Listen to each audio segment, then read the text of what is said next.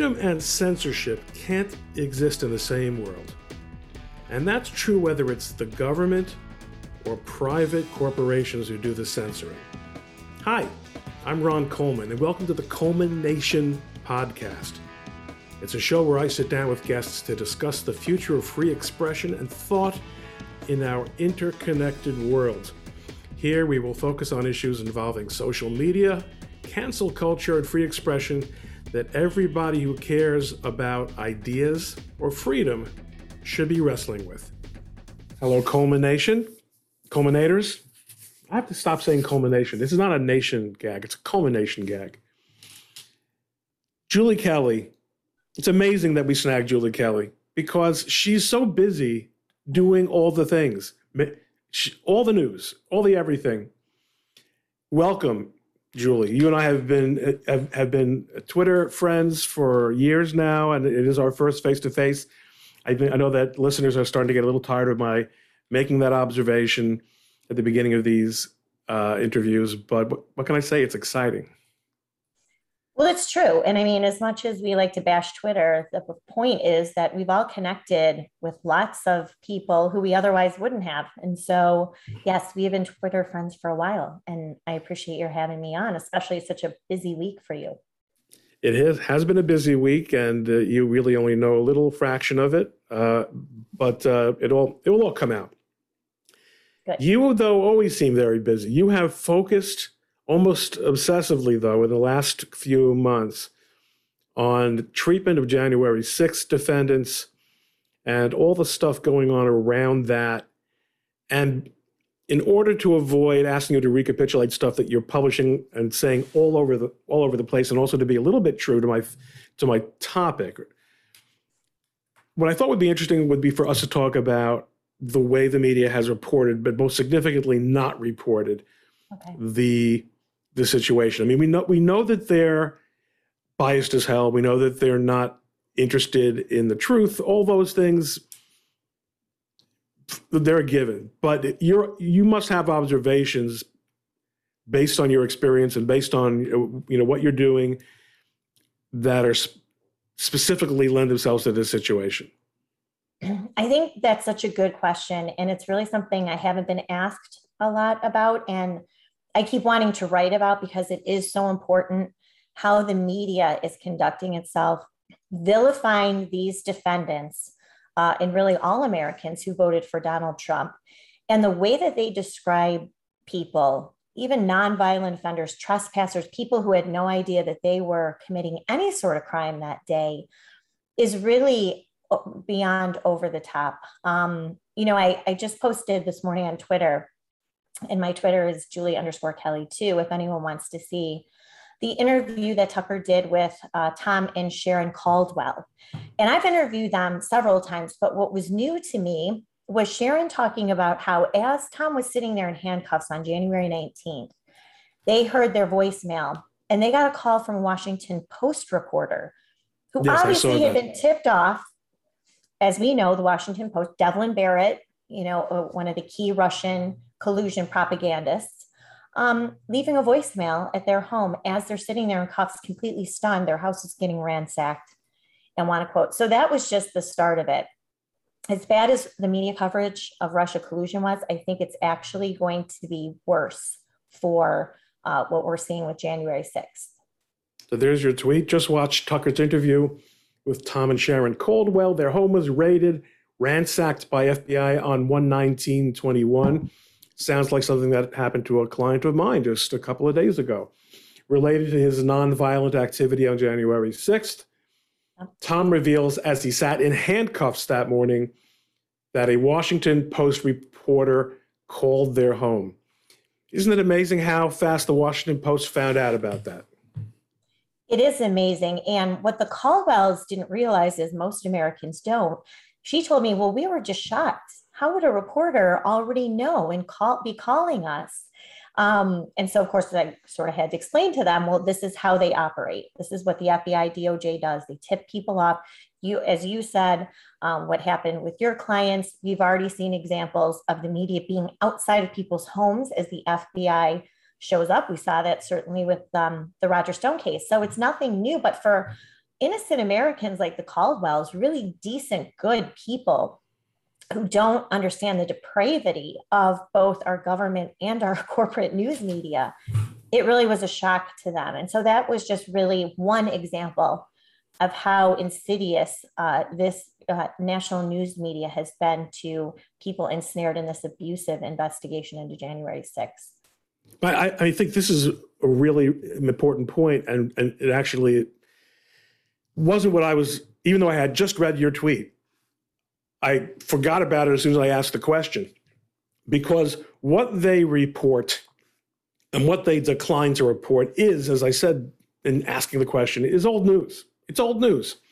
We know that anyone who's interested in what's really going on has to at least balance out their enjoyment of the corporate entertainment news with the kind of news that they can find on, even if it's only Twitter, even if you don't click through to anyone else's blog, at least you're going to find out that there's another world out there. But far beyond that is the merging, the consolidation of these corporate media outlets with government. It's really, really problematic. Well, there was another good example of that today on Real Clear Investigations, Paul Sperry, who did a very detailed account of Sergey Milian and how the media immediately vilified him, made all sorts of accusations about him. These are the same people, right? The Wall Street Journal, Washington Post, who are all in cahoots with Glenn Simpson, Fusion GPS, then legitimized by sources at the FBI and DOJ. And they just smeared this man for years. And now that we know he did nothing wrong, he was a victim in all of this, like so many others, these news organizations still refuse to apologize to him, to retract their stories. And you see it right there. And he has reached out to them. And I know the Washington Post, one of their editors said, well, we're looking into our previous coverage of this. Apparently, he can't get a response from the Wall Street Journal. But you know, Ron, you know this better than I do as an attorney in covering this. They can do whatever they want with impunity, and they have no conscience. They don't care about the lives that they're destroying. Whether it's Donald Trump or Carter Page, Sergey Milian, or it's people like the Caldwells who've never committed a crime in their entire lives. In fact, he's a veteran for years, a Navy lieutenant commander who also was an FBI intelligence officer. And look at how they're treating all of these people. And so that is really, it's hard to find a more insidious, dangerous, destructive force in our country right now than the national news media. Well, but if there is one, it's the prosecutorial class. Or the DOJ, right. and the DOJ, and also, as we're seeing in the Rittenhouse case, state prosecutors too, not all of them, not every state, not every office, but there are enough people in every prosecutor's office who are prepared to do anything to achieve goals that are not consistent with justice. And I'm just struck by the similarity between them and the de facto government, quasi-governmental prosecutors of the national press, because they also, there's no accountability, there's no regret. I'm representing, more than one defamation plaintiff in lawsuits against major media outlets where the facts are so egregious. They grind underfoot the lives and families and careers of the people they destroy in order to advance their own careers. It's chilling. How does a person become like that? They are sadistic. I mean, they actually, and I've listened to so many of these court hearings, and as a non-lawyer, I am disgusted at what I hear federal prosecutors not only say in court, but what they write in these filings using the most inflammatory descriptions of these people as terrorists. That's just one example of how they are describing anyone who was involved even outside of the building that day. They really consider them domestic terrorists. They want them treated accordingly, and they are gratified when people beg for mercy There are a few cases that really stand out to me. One is a man named Robert Reeder. He pleaded guilty to parading in the Capitol, a low-level misdemeanor, as you know, which that charge has the most plea agreements so far in over about 120 plea deals that have already been struck between the government and defendants. And he begged for his life basically in front of this judge. He said, "My life is destroyed. I got fired from my job as a truck driver with FedEx. My family has abandoned me. My friends and neighbors. My church told me to stop coming to his church. He has a teenage son with the same name who's being bullied and ridiculed at school. He has nothing left. He begged for mercy. The judge didn't care. The prosecutor didn't care. He got sentenced to 3 months in jail, and they were so happy that they got another scalp. They have no humanity left. And we see this in the prosecution of Kyle Rittenhouse. Also, the media backing them up. You know, once upon a time, Ron, I'm sure you remember, the media used to actually scrutinize cases like this and used to condemn prosecutors who stepped over the line and were involved in political witch hunts. No more. You have the left, the corporate media, even, a handful of Republicans who are fully going along with this to help. The prosecution is only one side of it. What the media does in many cases, and I've heard this from January 6ers, what the media is doing to them is worse than the criminal prosecution itself. Well, certainly, because, this is a very interesting question. The courts are presumptively open. And I've been involved in litigation where things have been sealed inappropriately, and we have sought and succeeded, and sometimes succeeded more or less, to get stuff unsealed. There's a lot of routine sealing of trivial business information in commercial cases, for example, which really technically violates the guidelines for sealing, but no one really cares. And the irony is the sealing itself is unnecessary because, contrary to what the businesses involved think, nobody really cares about their financial information either.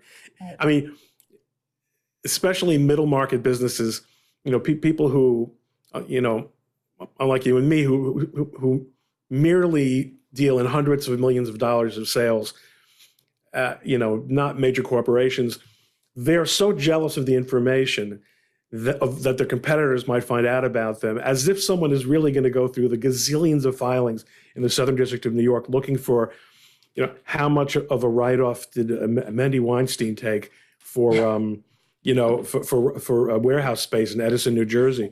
But separate from that,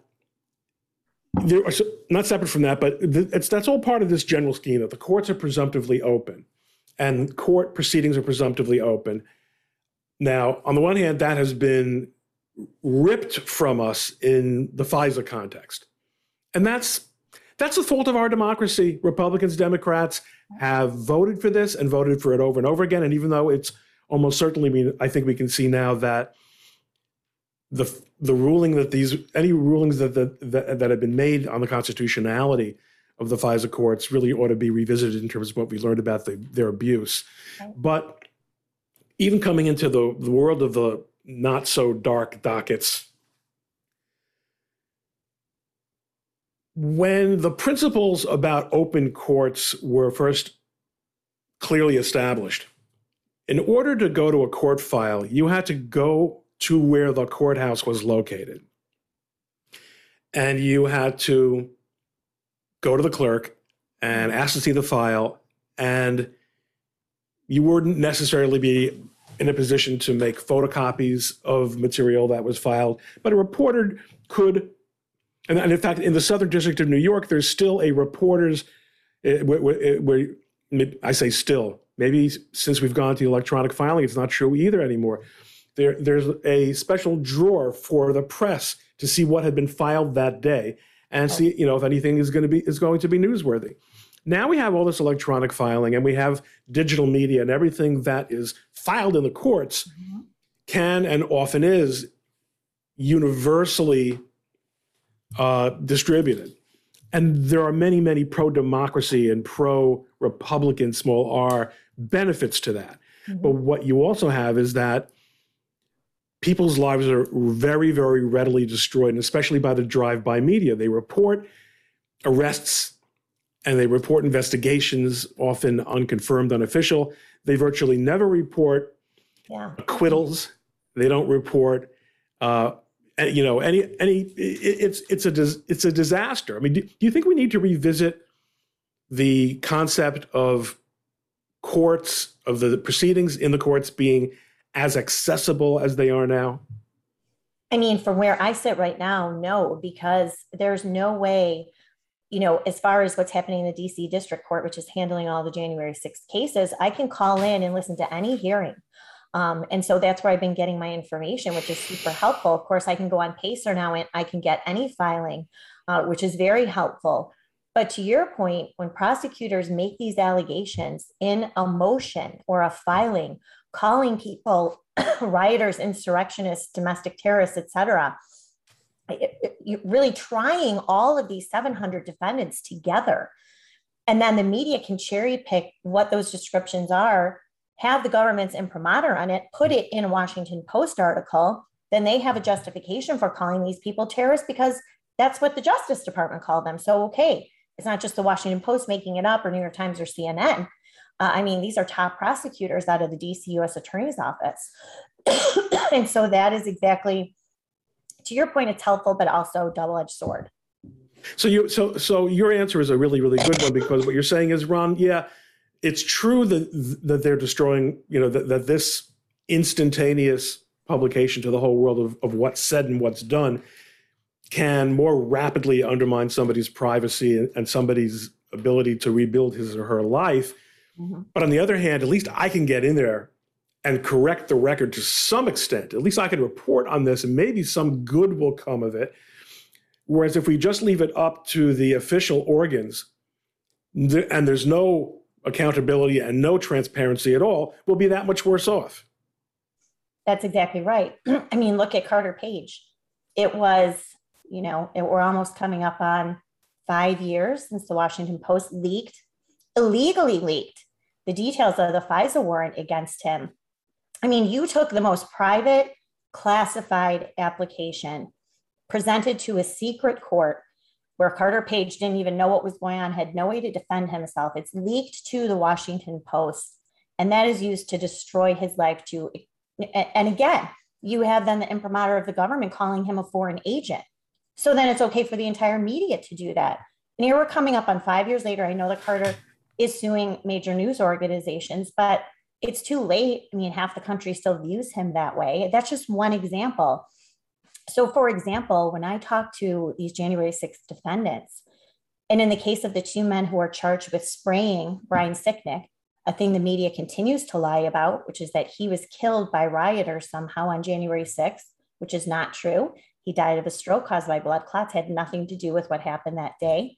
It doesn't matter because every article, when you pull up their two names, and I've heard this directly from one of the men, after he got out of jail, he said, I can't even read what they are saying about me, that I am a cop killer, that I should go to jail forever. Some people want me dead, saying that I've killed Brian Sicknick. The whole premise is a lie that Brian Sicknick was killed, let alone anything that George Tanios or Julian Cater did with pepper spray. That's how they are going to be remembered in history by major news organizations. They don't even care that the Brian Sicknick story is a complete fabrication that was launched by the New York Times itself on January 8th, saying he was bludgeoned to death with a fire extinguisher. A complete lie, total lie. But it lived for 5 weeks before they retracted it. But Ron, you know this, go pull up anything on the Wall Street Journal, CNN, any news organization. It will say, some will still say that he was murdered by a fire with people using a fire extinguisher, but it certainly will say that he count him as one of the 5 fatalities that day. And it is a complete fabrication. And so how ultimately do we rectify this? I mean, this can't continue. So that was my question for you, because we've established a couple of things here. One of them is that this is how the system works now, that there's this lightning fast, instantaneous, information that's spread around the whole world, and that there's an uphill battle, although there is a battle that can be, and in your case is, in some of our friends' cases, there isn't anymore. but you can and do wage that battle. And on the other hand, it seems that the only thing we can do, or the only thing that could stop this from happening anymore, would be for prosecutors and corporate media prosecutors, government prosecutors and quasi-government prosecutors, to be better people, which probably isn't happening before the weekend. No. Or ever. For judges to be less, I got to tell, I mentioned this in a couple of interviews. I was privy to an email exchange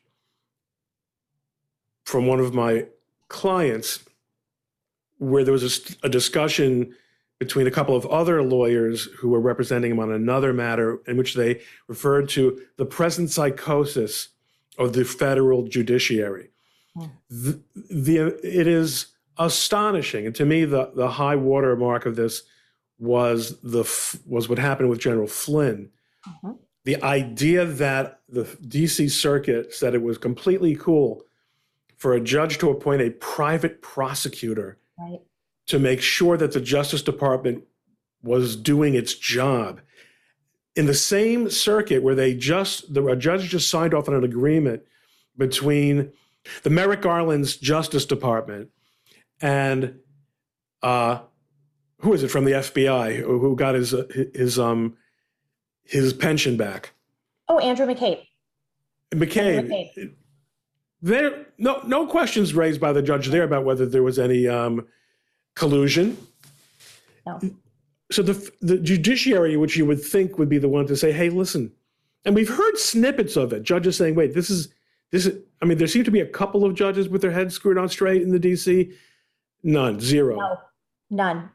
Even some that we thought were have subsequently turned. I mean, I've been in touch with a couple of lawyers representing defendants down there, and they have a number of them were much more optimistic a couple months ago that it seemed that there would be some reasonable outcomes. And nope. Where look, people on Twitter are always inclined to say, the judges, they're on the take, they're compromised. They don't understand, as I said to in an interview with Michael Malice, this is who they are. They don't have to be convinced or pressured or threatened to do this. This is who they are. So what do we do, Julie? I don't know. Again, another thing that has been so shocking and illuminating to me as a non-lawyer, listening to these DC district court judges, they are appalling. And this includes the Trump judges. These are people like Trevor McFadden and Tim Kelly. I just painfully had to listen to a hearing with Tim Kelly. Both of those men, as you probably know, are former prosecutors in the DC U.S. Attorney's Office. So, here they're siding with the prosecutors, the government, everything that they ask for. Tim Kelly, I don't know where that guy came from. He actually was just like thinking out loud in court what he could do as a judge. He didn't think he had the authority to transfer a defendant who has been abused now in his second prison to transfer him somewhere else. And I'm sitting there, I just heard two other judges do it last week. Of course you can't. So they're either completely incompetent, they're not very bright, they're incredibly weak. I wouldn't even go so far as to call them corrupt. I don't even think they're bright enough to be corrupt. I don't think they're on the take. I just think they're completely incompetent, weak fools. Then you have the other side. You still have people like Emmett Sullivan, Amy Berman Jackson, Beryl Howell, who's the chief judge. They are handling directly a lot of these cases. What you hear them say in court about American citizens who went inside the Capitol for 10 minutes, they act like they went in there, with guns drawn, trying to take out everyone in Congress when that's not even close to what happened. You have a judge like Tanya Chutkan, who is the judge this week, who denied Trump's request for executive privilege. Of course, Joe Biden now has twice denied his trying to invoke executive privilege to stop this ridiculous committee from obtaining basically all of his documents, emails, communications meeting dating back to April of 2020. She's the judge who said, well, Biden's desires about executive privilege overruled Trump. Okay, fine. She also, Ron, in 4 cases, has sentenced trespassers, these parading in the Capitol people, sentenced them to jail time, even over the recommendations of the government, as bad as the government is. even over their recommendations for home detention or for probation. She is putting these people in jail for their 10, 12, 15-minute little jaunt through the Capitol where they took selfies and left. So this is what these defendants are up against. I am not impressed with any of these judges. I think they've all said the same things. Every single one of them has signed up on pretrial detention orders, even for nonviolent offenders. I will say, I think there's one judge, Judge Mehta, Amit Mehta. He's an Obama appointee. He's overseeing this 20-person Oath Keepers conspiracy case. He's the only one. He's obviously partisan, but he actually seems capable and bright. The others, it's like listening to a bunch of lunatics in a padded room. That's what I hear when I hear these judges. Well, as a lawyer whose firm has matters pending in that district, or from time to time will, I will let your comments as an intelligent American citizen who is close to the action stand on their own without any comment. I don't want to get you in trouble. You're not going to get me in trouble. But even more amazingly, I'm not going to get me in trouble. Good. You say what you want. And I'm just going to say, look, these are your observations. A lot of it is very hard to understand. Is there, you sometimes, so there's an inclination to say, well, if despite everything, if despite all the gaslighting and all the, manipulation and all the things, somehow the Republicans were to win back Congress, which politically looks utterly possible in the midterm elections, even to the point where they, in theory, maybe had a veto-proof majority, which is, I don't think that's going to necessarily a likely thing, but let's just for argument's sake say it happened. It's hard to think that they would do anything about it anyway. They've never, you've got guys like Lindsey Graham, who loves to bang the table during hearings and never follows up on anything, never holds anyone accountable. Yep. What's going to be? Well, are you getting any kind of? Are you yourself getting any kind of interference? With your ability to do your job and to fight this sort of lonely battle of reporting what's going on? No, I really haven't. And I want to give a shout out to Chris Buskirk, my publisher in American Greatness, because they early on, when I started right out of the box writing about January 6th and especially the political prisoners, this goes back to early February. That was considered like not even conspiracy theory stuff. This was like cuckoo land. Of course, everyone who was involved is a terrorist and should be punished. And so they've been so supportive. But no, they haven't. And I'll tell you what, even some of the crazy stuff that I get from people who are mad about what I'm covering, what I hear back from the people who are ensnared in this investigation, from their family members, so happy to have a few people speaking out on their behalf, because they really are defenseless, voiceless people. They're not people of means. Most of them have public defenders and court-appointed attorneys who also hate them. I mean, I've heard what some of these attorneys have said to their own clients. How could you go there and support Donald Trump? I hate Donald Trump. You had one woman, Heather Shaner, who is a radical left-wing court-appointed attorney out of DC. She represents several of these. She forced one of her clients to read, she gave her a list of books and movies that she had to read and watch so she could come to terms with her white privilege. And this woman, also another one who pleaded guilty to parading in the Capitol, wrote a heartfelt letter to the judge.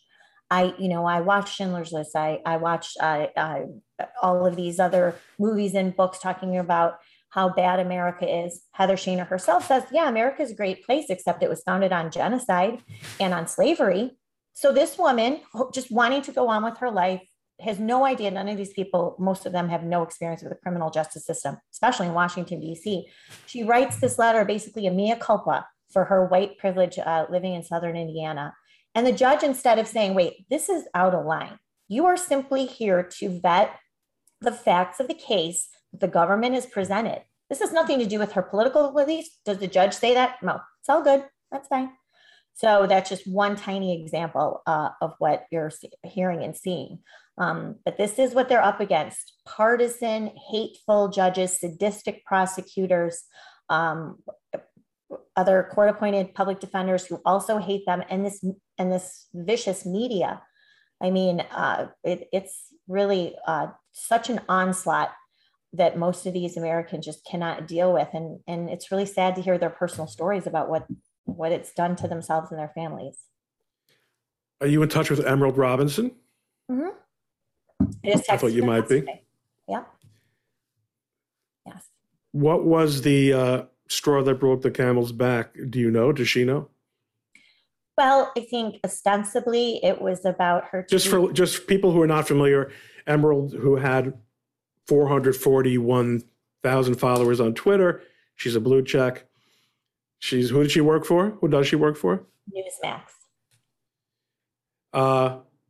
Was unpersoned on November 8th or 9th. Yep. For violating the Twitter rules. The Twitter rules are that Twitter rules. There you go. So what did they say she did? Or what did she so it do? Was about, what did she say they said? It was about an ingredient that she says is in the vaccines. Now, I'm not familiar with it.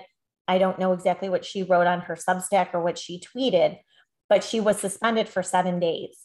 When she came back on Twitter, she kind of doubled down. She had written about this particular ingredient, and then her account was immediately suspended. I suspect, though, Ron, there's more to it. As you know, Emerald is one of two very outspoken and aggressive members of the White House press corps. You see her routinely trying to get a straight answer out of Jen Psaki about anything. The other one would be Peter Doocy at Fox. So, she's, I'm sure, been on Joe Biden's hit list for a while, at his White House's hit list. Not Joe Biden's. Well, he doesn't know what's going on. He doesn't know. But I get it. The Biden administration's hit list, right? That's right. And, there is, again, the seamless, there's a couple people who left Twitter and went to Joe Biden's transition team. One of them was this public policy director for Twitter, left in September of 2020 to go on the transition team. He now works for Pete Buttigieg. You have James Baker, the famous, not Jim Baker, the televangelist, or Jim Baker, the former chief of staff in whatever Bush White House.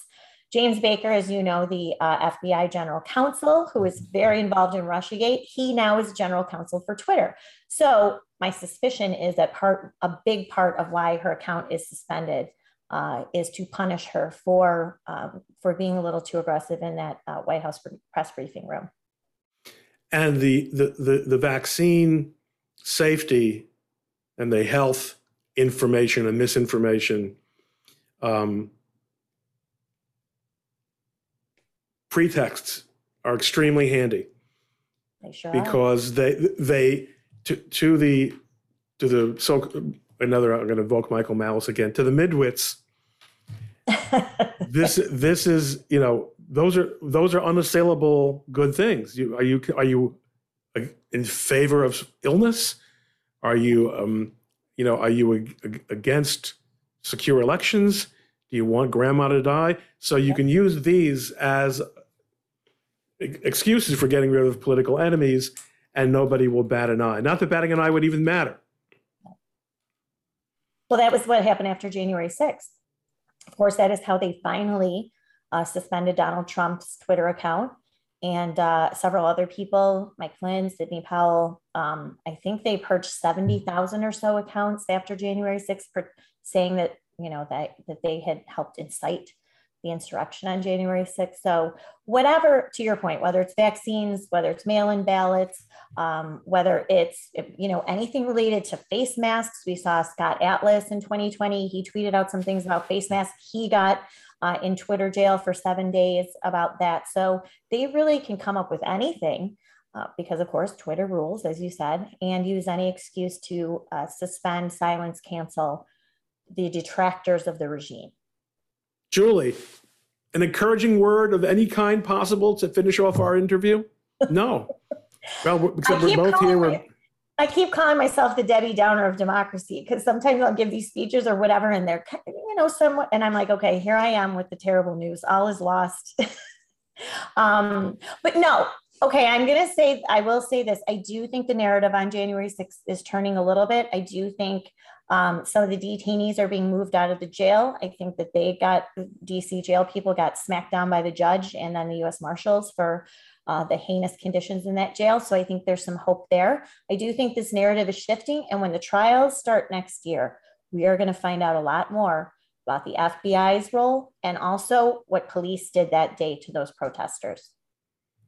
Thank you, Julie. Okay. Go back to saving America. You're the best, you too. Thanks. Hey, thank you for listening to the Coleman Nation podcast.